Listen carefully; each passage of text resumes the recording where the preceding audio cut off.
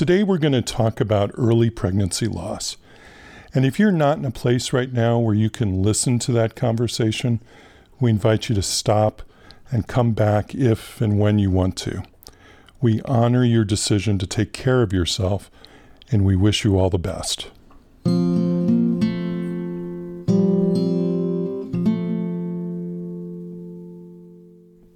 This is the Hear Me Now podcast. I'm Sean Collins.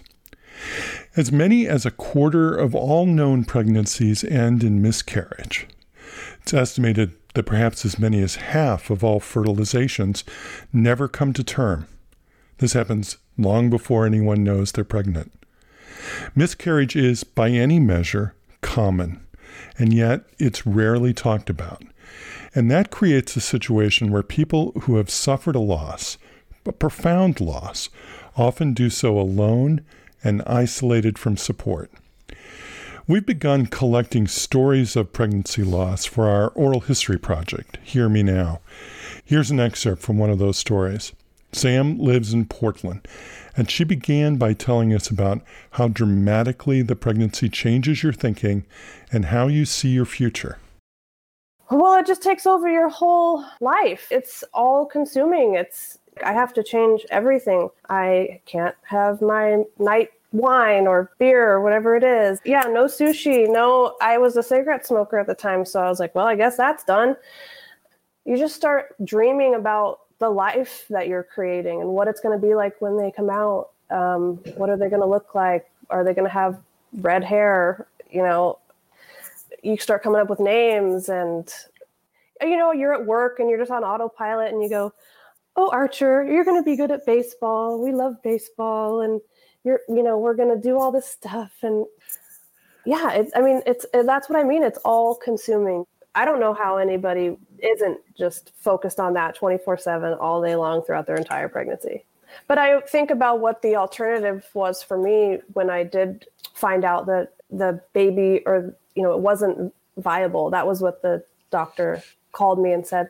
And that just made it feel like it wasn't a baby at all. They treated it like it was a tumor. I tried to think about it rationally, but I just spiraled. But since I decided to do it naturally, I waited for 4 weeks before I actually started to bleed, which is another long span of time to just know that you're carrying around your dead baby. I like to say that I was a walking coffin. Like I'm just carrying around this thing that brought me so much joy for a short amount of time, 9, 10, 12 weeks. Now it's dead and it's inside me. And that was like torturous. That's Sam. I'll have more information about how you can hear the rest of her story a little later in the program. The losses that happen with childbearing are all profound. By gestational age, they range from early pregnancy loss or miscarriage in the first trimester, through stillbirth later in pregnancy, to the death of a live-born child in its first hours or days of life. We want to acknowledge all forms of perinatal loss, but our focus today is on those that occur early in pregnancy, during that time when the pregnancy is not evident and may be unknown to others, and what is unseen is often ignored. Let me introduce our guests to you. Both practice at the Swedish Center for Perinatal Bonding and Support in Seattle. Veronica Zantop is a psychiatrist and medical director of the center, which she established. She's also the medical director for reproductive mental health at Swedish. Dr. Zantop, it's good of you to join us. Welcome. Thank you so much for having me. And Lexi Fleming, a licensed clinical social worker and therapist at the center. Ms. Fleming, thanks for being here. Oh, thanks for having me. We're so fortunate to have this growing collection of women's stories. I'm curious what you heard when Sam told us part of her story. Sean, when I heard her talk about that, Sam very well articulated that it's not just the loss of, like she was saying, a tumor or something that's not living yet, but it's already living in your mind and it's already living in the future, and it very much defines your future. So you're losing that as well. So that loss of a perceived future, I would imagine, is like a whole separate category of grieving that must go on. And in another way is sort of even more invisible to the outside world. I mean, no one really knows what you've imagined about your son Archer and his baseball future. But you know it, you've lost that, and you're mourning it. Yeah. Exactly. The thing that strikes me about that is that's so internal, right? She was describing being at work and sort of suddenly thinking about names and hobbies and things that she'd be doing with her future son.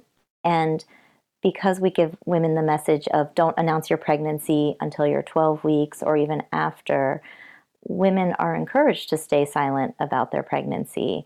And often, that's the first trimester when women are often feeling really sick and really tired with morning sickness.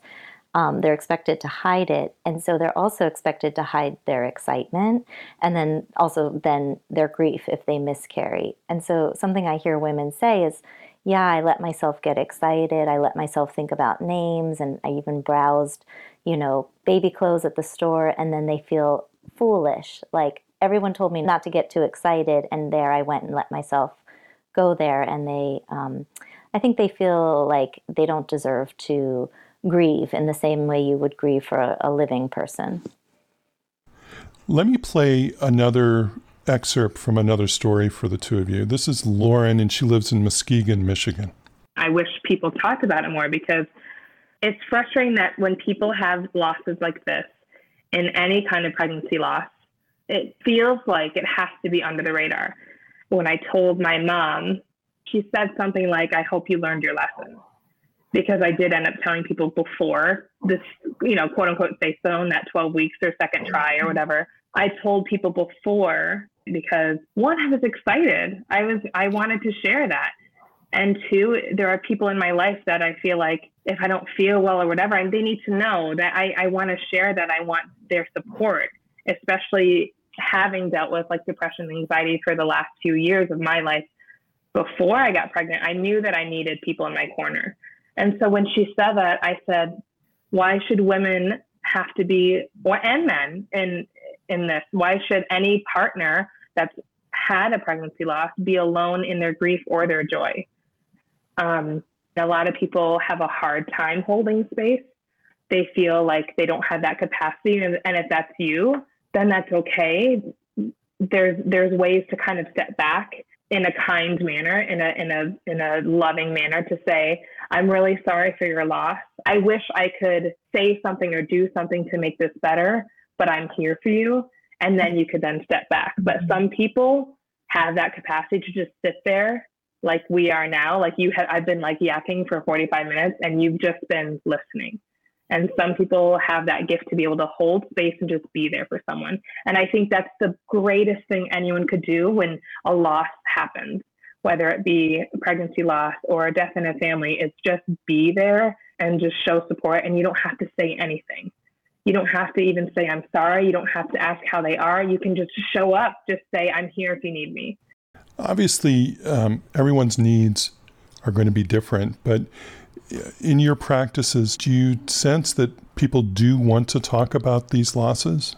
Sean, I was going to say absolutely, and I can completely relate to that anxiety that you feel when you ask someone a question and you can't fix something, or you don't know how to respond, or you're concerned that you're going to say the wrong thing, or they're going to be angry, or you're going to make things worse. I think the other thing about miscarriage is that there are not a lot of forums to talk about grief. So if you've lost someone in your life, then there are kind of publicly acknowledged rituals to structure your mourning and ways of getting support. And this does not exist with miscarriage. And then women frequently, they'll miscarry, go to the ER, go to their OB doctor, and then be discharged, and they won't see their doctor until their next pregnancy. And because pregnancy is frequently not shared until a certain point, you don't have people asking you, or people do ask you, how are you doing? But it's not necessarily the time to talk about having a miscarriage. Is there a standard of care for women who have suffered a pregnancy loss? There's not. It's actually, I was just reading about this in an article, how there really is no standard of care. I mean, there's just only recently a standard of care for women suffering from postpartum symptoms in terms of screening and treatment, but there isn't. I think ACOG has some recommendations about it being good if providers can engage women in a conversation about what happened and give them resources, but that's as far as I've been able to find. There's a standard. And I should say that ACOG is the American College of Obstetricians and Gynecologists. Yes. And I could be wrong about that. That's what I was able to find, is that there really aren't general guidelines about that. So in a typical scenario, say a woman is spotting or is cramping badly, goes to the emergency room, and they do an ultrasound and they tell her that she's miscarrying. Chances are they're going to discharge her with either instructions to wait it out or to make an appointment for a D&C. But I get the impression that there isn't going to be a referral there on the spot to, say, a chaplain or a social worker or other people who might be able to intervene at the behavioral health level to help someone through a traumatic experience. Yes, I think that's true. I think from the stories that I hear from women who are our patients, the vast majority find out that they've miscarried in the emergency room or at a follow-up OB visit where they see that there's no heartbeat. And, there's discussion about how to handle it medically, certainly, but generally I think the emotional impact is not cared for. And that's not saying that OB providers and midwives aren't very kind and very supportive and loving in their care, but I don't think there's a lot of knowledge of, okay, what would happen next, not immediately a referral to a, grief group or, sending people with, written resources or direction to some websites that would help them. I think it's generally sort of okay, go home, rest up, and you can start trying again in X many months and then come back for care when you're pregnant again, unfortunately, is kind of the message that's getting received. I think what's interesting too is that because this frequently happens in the ER or to visit with your OB, that they've shown in studies that self-blame, there's a high link between that and subsequent anxiety and depressive symptoms. And yet that's something that's not addressed. And so I think even if there was just a little bit of psychoeducation around this is not your fault, and this is why a lot of women end up miscarrying. I think in the survey that I was reading, it's, 50% of women felt a strong sense of guilt that they had somehow precipitated or done something wrong to cause the miscarriage. And then more than 3/4 actually thought it was stress that had caused them to lose the baby. And that's, and if that's not attended to fairly quickly, that can fester and certainly develop into, more than grief. That the self-blame kind of worthlessness piece is really dangerous, I would say. The word miscarriage, it is common and it's problematic in that it appears to place the onus on the pregnant person, that the pregnancy loss is the result of a failure to safeguard the fetus. And I'm wondering about just the language we use to describe this early pregnancy loss.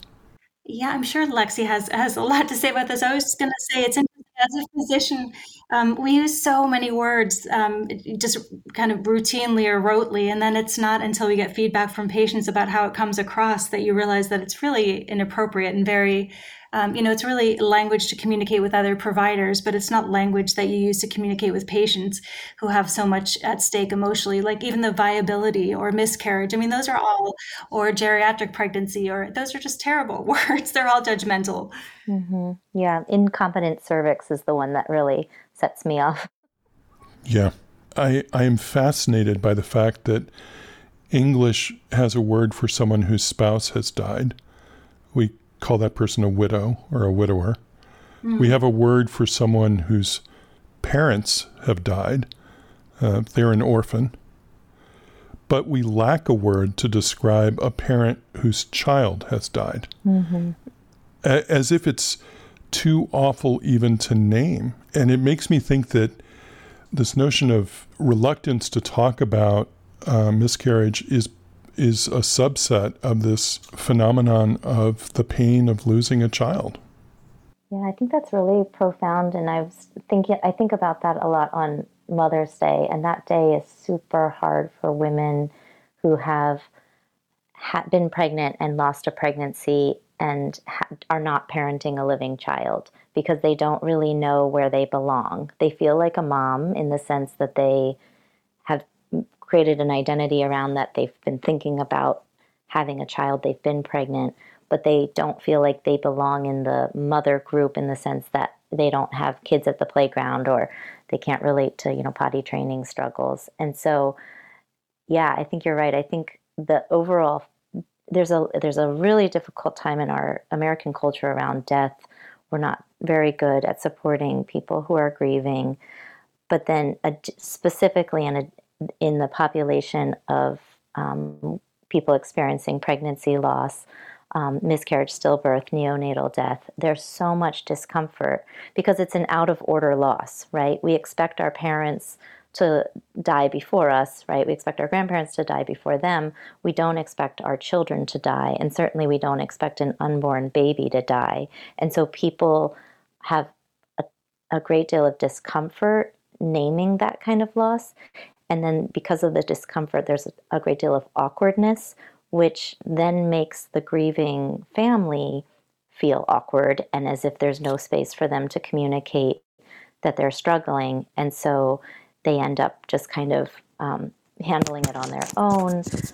It can often feel like unprocessed grief. It can, as Dr. Santop was saying, lead to, depression and anxiety because there's nowhere to sort of work through those feelings and talk about it and connect with other people who've been through the same thing, the same way you would for a different kind of loss. Mm-hmm. Dr. Santop, earlier you said that you could appreciate the awkwardness of not knowing what to say, being afraid that asking about miscarriage would make things worse. Do you have any advice on how to work through that awkwardness and be able to accompany people on that part of their journey? Yeah, that's such a good question because I think I still feel that sometimes.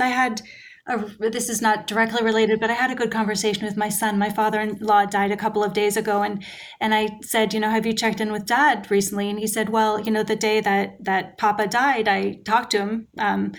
And I said, well, have you talked to him again? He said, no, why would I want to do that? It's just going to make him sad. And I said, well, he's sad. There's nothing you can do about it, but you can share his grief or you can take on some of that burden. And he was like, but I don't know what to say. It's, don't ask a question you don't want the answer to. And I think the last excerpt that you played she said it so well that if you go into the situation thinking, okay, I have to say the right thing, or I have to fix this, or I have to somehow make the person feel better, you'll probably go astray. But if you just go into it and think, I'm just going to listen, I'm going to be here as kind of to absorb some of the grief, to help, carry some of the burden. I don't have to say anything. I just need to understand what this person is going through. I think that makes a huge difference. And as a psychiatrist, one of the things that you learn in residency is the ability to just, absorb, carry affect, to not respond to it right away, but just to sit with it, which is hard for people. It's hard for me, absolutely, to sit with people that are, with sadness and grief. And it can be very uncomfortable, but it's also healing if you're able to do that. Lauren used the phrase, hold space. Mm-hmm. I don't know if that's a term of art, but it seemed a beautiful description of that ability to be present with someone and not be directing what goes on. Yeah, it's interesting. Because psychiatrists and I think therapists certainly learn to do that. Doctors, I would say, generally it's more difficult because we're taught to fix things, right? Someone breaks their leg, we put on a cast, we give them medication. And so my instinct sometimes is to say, I'm sorry this happened. But again, kind of saying the worst thing you can, which is you're still young, you can get pregnant again, or you'll have another baby, or which is really invalidating. But that is sometimes the kind of trigger response is this is so painful. What can I do to fix it and to make people feel better, which is the wrong approach. Right. Given how common it is for pregnancy to end before term, should we be doing something to reframe our expectations. There is this expectation that every pregnancy is going to end with a live birth and a healthy child. And given the fact that we know that that biologically is not true, should we be arming people with better developmental education to explain that, miscarriage is something that happens frequently? I love that idea. I think absolutely we should be doing that. There's an element too of not wanting to scare people, right? A first-time pregnant woman, you want her to be, or individual, I should say, you want them to be prepared, right? You want them to have the information. But, I think if at their first OB visit, if you sort of said, and by the way, there's a 25% chance that this won't, that you'll miscarry, that could be really anxiety provoking. But I think Veronica and I share a belief that women are capable of holding complex thoughts in their heads about risk levels and what they actually have control over, and teaching women about the actual biology of pregnancy and understanding the complex maneuvers that the body actually has to do in order for a pregnancy to be viable. I mean, I remember I studied biology in college, and I remember thinking it was a wonder that anybody came into this world when you really look at all the complex, developmental processes that have to happen just to form, one organ, let alone an entire body. And so, allowing women into that process, letting them know what your body is doing is really remarkable. And that sometimes especially when there's something wrong, the body miscarries. And it's nothing that you're doing wrong. You're not responsible. Women will try and find a way to blame themselves, as you were saying earlier. That seems to just be part of the grief process. The meaning-making part of our brains really want an explanation. And so normalizing that, but also normalizing that a great deal of this is completely out of our control. And women shouldn't have to sit in that alone, that they can actually have the support of their community as they're growing, a fetus, and that they don't need to feel shameful if they miscarry. I agree with Lexi. It's the shame is really, I think, poisonous, because there is a sometimes unclear line between grief and depression. And I think depression is frequently fueled by that sense of, guilt or shame, or like it was your fault on some level, versus just being able to grieve a loss without that culpability, which is so difficult, I think. It's such an interesting point, and I never know how to get around this. Sometimes education makes people more anxious, and sometimes it makes them less anxious. So we will frequently talk to women during pregnancy about postpartum mood and anxiety symptoms. And sure, that could make you very, very anxious about the postpartum. But when you're in it, knowing what it is means that you're not thinking you've lost your mind. You know what it is, you know what to expect, you know what you're experiencing, how to get treatment, versus just feeling like you've become completely unhinged. So I don't know the answer to that. But I do, we've talked about language so much. I'm sitting here thinking about all the language that we use, like even the D&C, that's, dilatation and curettage. It's terrible. Like you're scraping the baby out of the womb, So maybe if we change the language that we use, or kind of our perspective, that could help women psychologically. I don't know exactly how, but I think it could. That's Veronica Zantop, psychiatrist and medical director of the Swedish Center for Perinatal Bonding and Support in Seattle. Also with us is social worker Lexi Fleming, a therapist at the center. We're talking about early pregnancy loss today. And here's an excerpt from Danielle's story. She lives in Tacoma, Washington, and she told us how she found out that she was miscarrying. Well, it was during the higher volume times of COVID. This was in the beginning of December, so right after Thanksgiving. I was fortunate in a way that I was at a clinic that allowed a person to come to an ultrasound, but the person that I had invited actually hadn't been socially distancing properly, so I asked them not to come. So I went to the ultrasound alone. The ultrasound tech has been working in the field for a long time and is apparently at this clinic allowed to give information. Told me that there was not a viable pregnancy, and then sent me back out into the lobby, into the waiting area, to wait for the doctor to tell me what was next. And so I had to go back into a lobby full of visibly pregnant women, having just been told that I was miscarrying, instead of being allowed to sit somewhere else. Even in the bathroom would have been better. And I knew this happened to women because I've sat with women in my office who this has happened to. I've had friends that this has happened to, but it's just not right. You know, I didn't want to take away from the families who are sitting, talking about their plans for their babies. I don't want them to be afraid that they're going to go back and receive bad news, you know. So I just kept sitting there saying, don't cry, don't cry, don't cry, don't cry. Praying that they would hurry up and bring me back so that I could finish having the worst day of my life. Danielle's story is devastating in so many ways, but I think especially in the way that it points to healthcare providers contributing to her suffering. Yeah, that's really heartbreaking to hear. And you can hear her, she's a provider too, so she understands what's happening to her even in real time. Mm-hmm. I think, you know, we talk a lot in our clinic about how trauma gets recorded. And when a person is experiencing a loss like this, it's definitely a likelihood that it's going to be recorded as a trauma.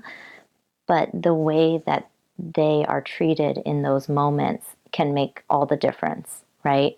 So having a caring person be attuned to her emotional state and say, you know what, normally we would have you return to the waiting room while we wait for this person, but I can see that, they don't even have to say this out loud, but they can, realize that she needs a different kind of care.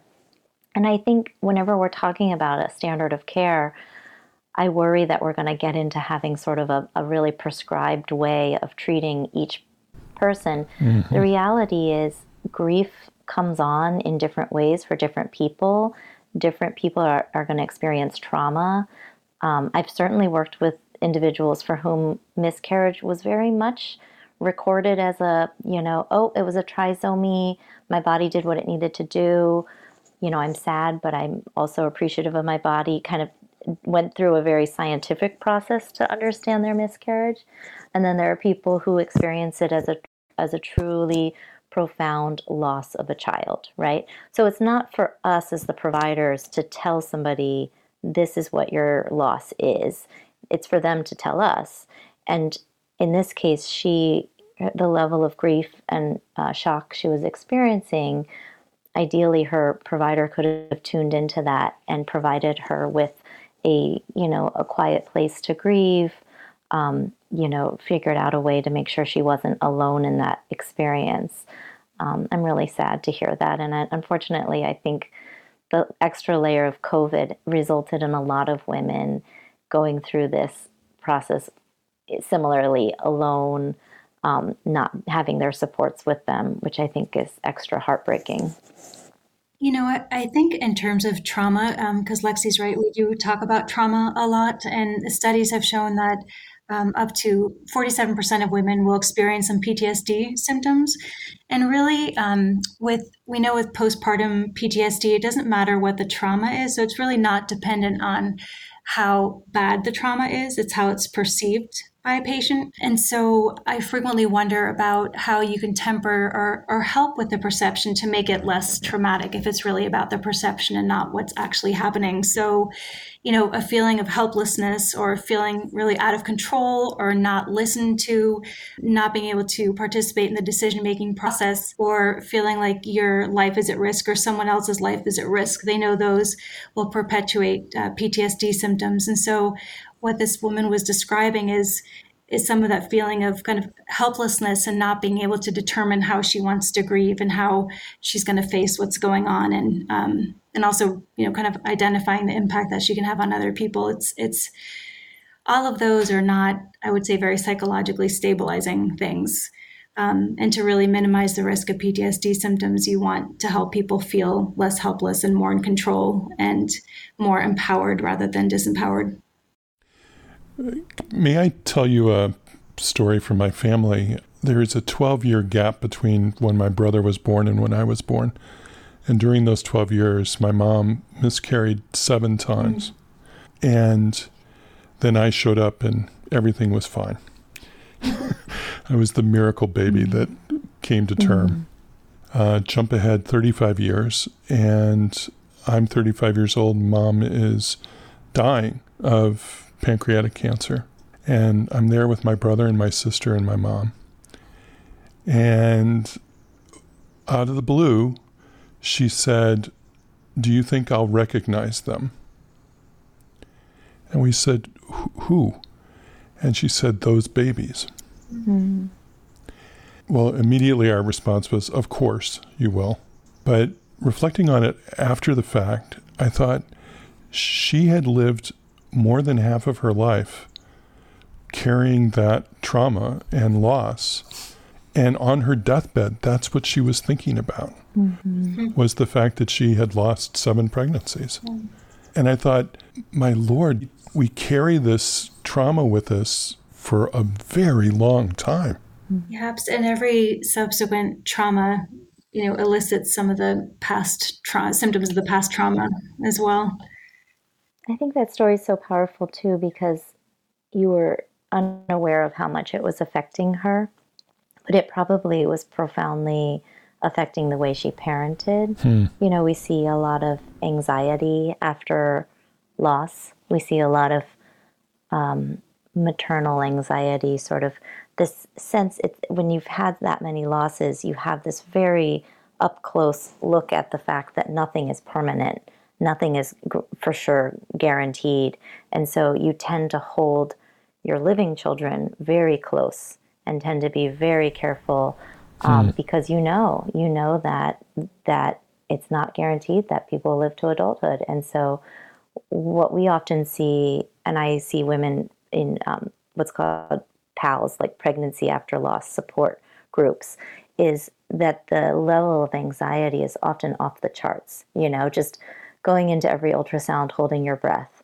And then, you know, finally after the delivery you'd think, okay, now they can take a deep breath, but no, it's actually, now they're worried about the next thing that could befall their baby. And then it's the next thing. And then it's hard to, you know, let them go off to daycare or summer camp because they're just so concerned with, like, I could love something and I could lose that thing. And so it's really important when we're talking about miscarriage or pregnancy loss that we let people know that that's a normal, adaptive way that your brain will operate, but that it can be difficult to go through the world that way, and it can affect the way you parent. It can affect your own childhood growing up if your parents are overprotective. So that's just what comes to mind when I hear that. Yeah, Sean, I've been sitting here thinking about your mom, and I can't even imagine having to go through that much grief and that much loss.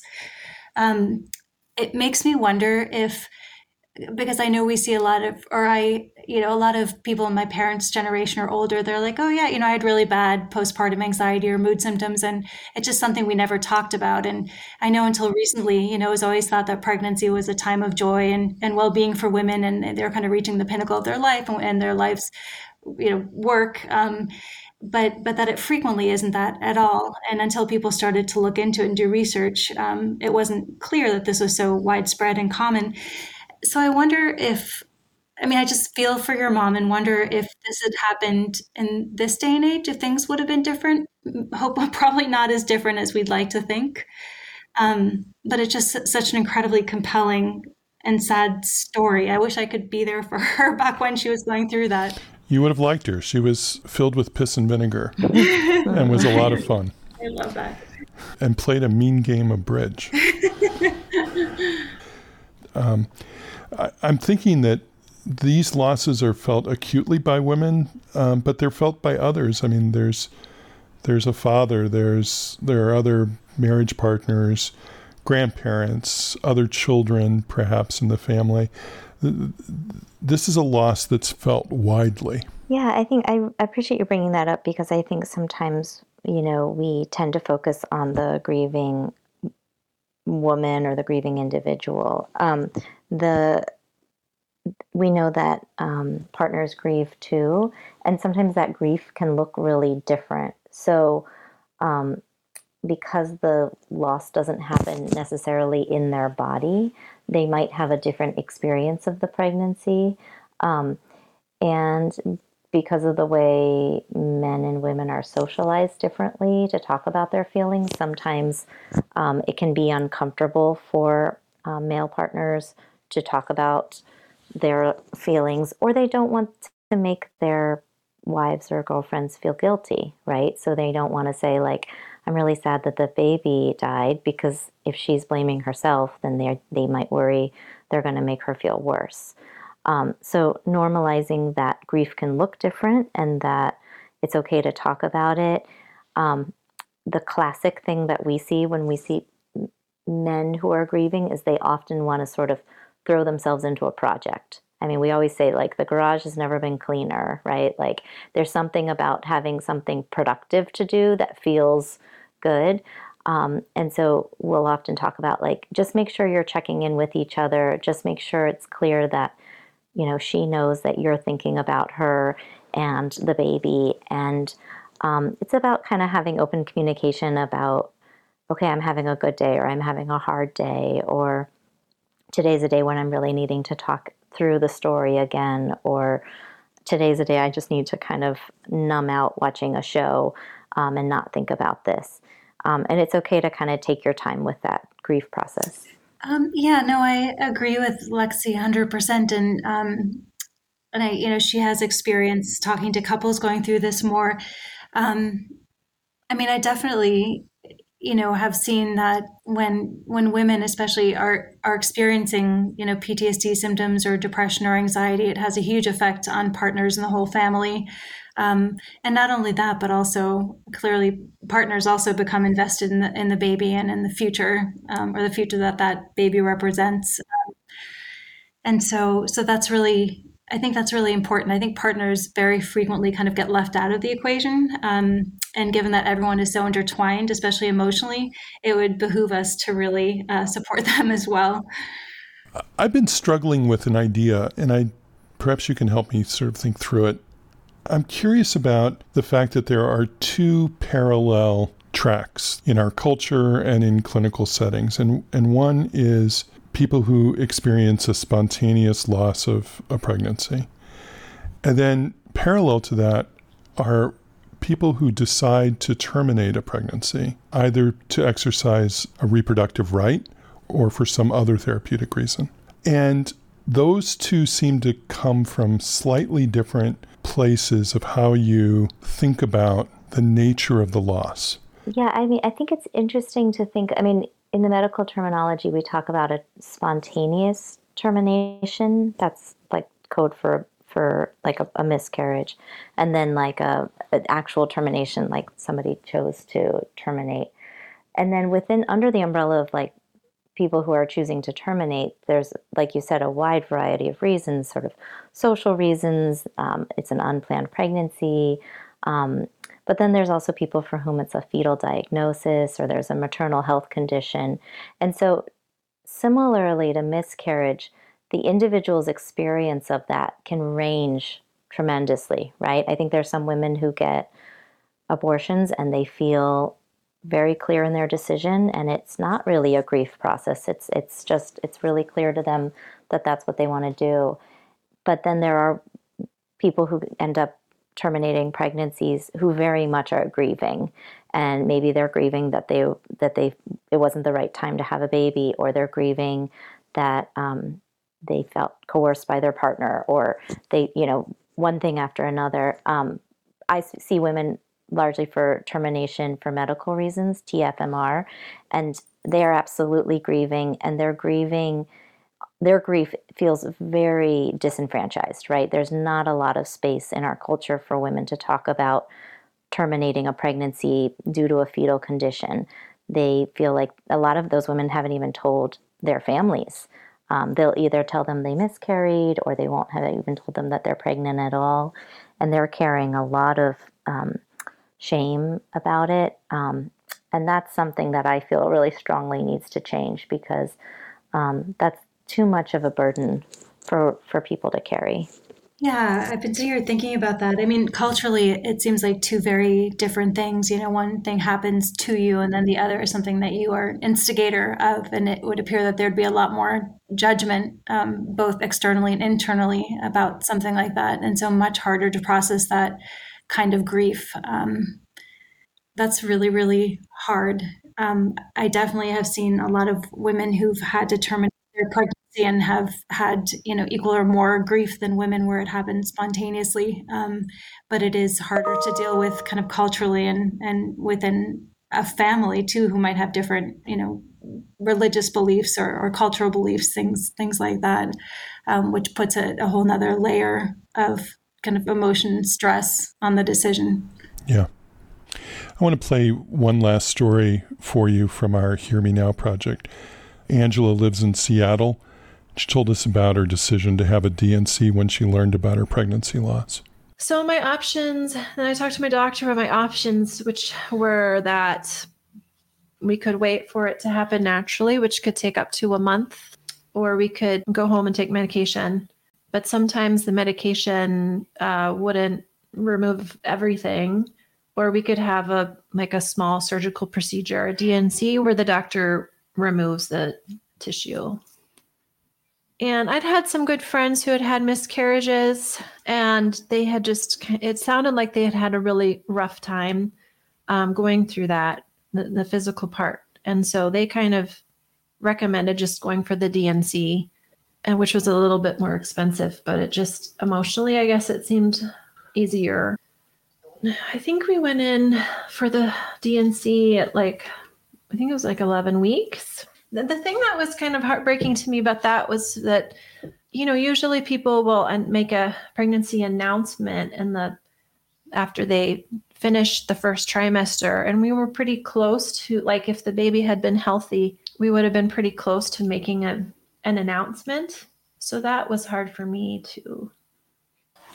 I remember just going into the room and everyone was just really kind. There was a nurse, older woman that just seemed so kind, and the anesthesiologist was really kind. And actually one thing before, I can't remember if it was before, I think it was before, the doctor who performed the procedure, she said to me over her surgical mask, I'm pretty sure, just kind of funny thinking about COVID, everyone's wearing these masks now, but I remember her looking me in the eye and just saying, everybody has one. And that really, I don't know, that really felt right to me. It was really, it just made me feel like I'm not alone. And I've told people that she said that, and some people have the reaction like, oh my God, I can't believe she said that. It sounds insensitive or something, but she said it with such kindness, and it really made me feel like I was not isolated or alone. So I appreciated that. It's a nice reinforcement of the idea that it's worth talking about, even if you don't think you know what the right thing to say is. In the few minutes that we have left, I'm curious what your takeaway is from this conversation. If you have advice for listeners who want to be able to be helpful for friends and family.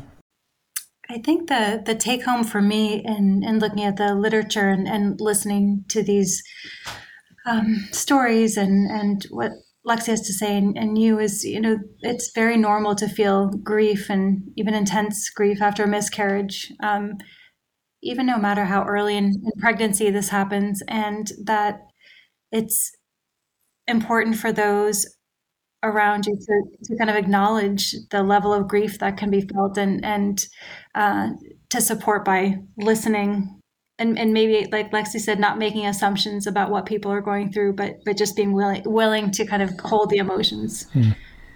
Yeah, well, first of all, I'm just struck by the emotional power of hearing those stories. The way the details get recorded, right? The kindness of the various people and the way people look over their mask. I mean, it's really remarkable how every little thing, every little gesture, Right. What's just a general Tuesday for us as a healthcare provider is such a profound moment in the life of that person. The other thing that I'm really struck by is, it takes so much courage to choose to try and start a family, right? Knowing that there are so many complications that can happen. Miscarriage rate is so high.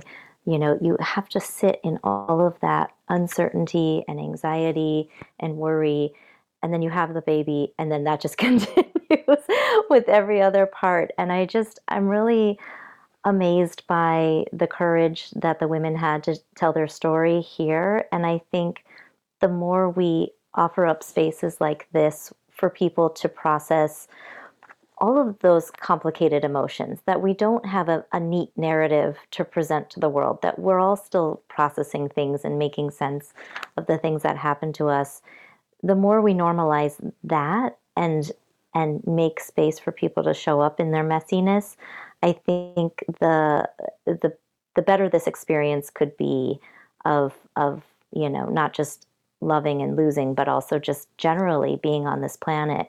If you are a person who loves on this planet, you're going to lose. And I think you're going to grieve, and recognizing that and naming that and teaching us all, just like Veronica was saying with her son, the skills to sit with people in those difficult, messy emotions. I really think that could be a very powerful tool for all of us. There's a poem, I think it's in the Middle Ages. I think it's like from 1000. A rabbi named Yehuda Halevi, and the opening line in English is always translated as, "'Tis a fearful thing to love what death can touch." But that's exactly the human condition, isn't it? I mean, we go through life loving things that we can lose. I love it. I'm just writing that down. Yeah. I always think of things kind of after the fact, but what I was thinking after this discussion when you asked that question was, okay, what are my action items? Because that is what we do for every meeting that I have. And I really reflected on, what can we do to make things better? And I think Lexi brought up the idea that, maybe not everything should be standardized, because there isn't a standard, even though I was thinking, yeah, we should definitely standardize it. And then, I'm thinking screening would be really important, and coming up with a referral list would be really important, and making sure that women get psychoeducation would be really important. And then I was also thinking it's, maybe changing our whole culture would be really important. And then that got me thinking about how, so much of our culture is turning anything that happens in people's lives into a business venture and kind of commoditizing it. And that's true for pregnancy too, where, if you get a pregnancy test, or if you look up online, like what size the baby is, then automatically you start getting all of these, links to buying diapers and buying this and buying that. And this is how big your baby is. And this is when your baby's due. And, so this is opening up a whole nother can of worms, but there are a lot of cultural things that make this particularly difficult, I think, and working on that would be helpful. In addition to the action item list, maybe that Lexi and I can work through. Yeah, maybe we need to invent a trauma-informed web browser that once you acknowledge that you've suffered this loss, they'll stop the diaper ads. Yeah. That's an amazing idea. I love that idea. All right, we'll do it, and we'll make $1 million. There you go. We'll have to find stuff we can sell, though. Yeah.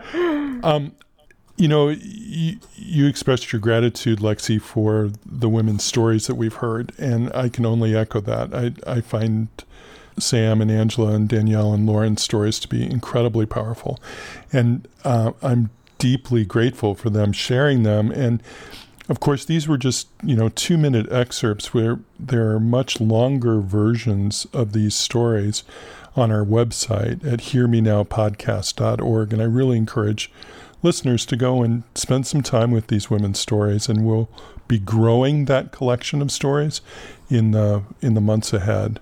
So we hope that it becomes a resource for clinicians, but also for individuals who want to process their own loss and reflect on other people's experiences. Veronica Zantop, Lexi Fleming, I'm so grateful for you taking this time today. I really have enjoyed the conversation. You're incredibly wise, and I have so much respect for the work that you're doing. Well, thank you so much for inviting us and giving us a chance to talk about this topic that we feel so strongly about, and creating such a thoughtful space for these individuals to share their story. I really appreciate it. Exactly. Me too. Thank you so much. Veronica Zantop is a psychiatrist and medical director of the Swedish Center for Perinatal Bonding and Support in Seattle. She's also the medical director for reproductive mental health at Swedish. Lexi Fleming is a licensed independent clinical social worker and therapist at the Swedish Center for Perinatal Bonding and Support. Special thanks to Providence's Suzanne Engelder for her help today, and a huge thanks to the women who shared their stories of pregnancy loss with us. You can hear extended versions of those stories on our website, hearmenowpodcast.org. You'll also find information on how you can contribute your own story. The Hear Me Now podcast is a production of the Providence Institute for Human Caring, on Twitter at human_caring. The program is produced by Melody Fawcett and Scott Acord, with help from Will Rogers. We have research assistance from medical librarians Heather Martin, Amanda Schwartz, and Sarah Viscuso. The executive producer is Michael Drummond. Our theme music was written by Roger Neal. I'm Sean Collins. Thanks so much for listening. Be well.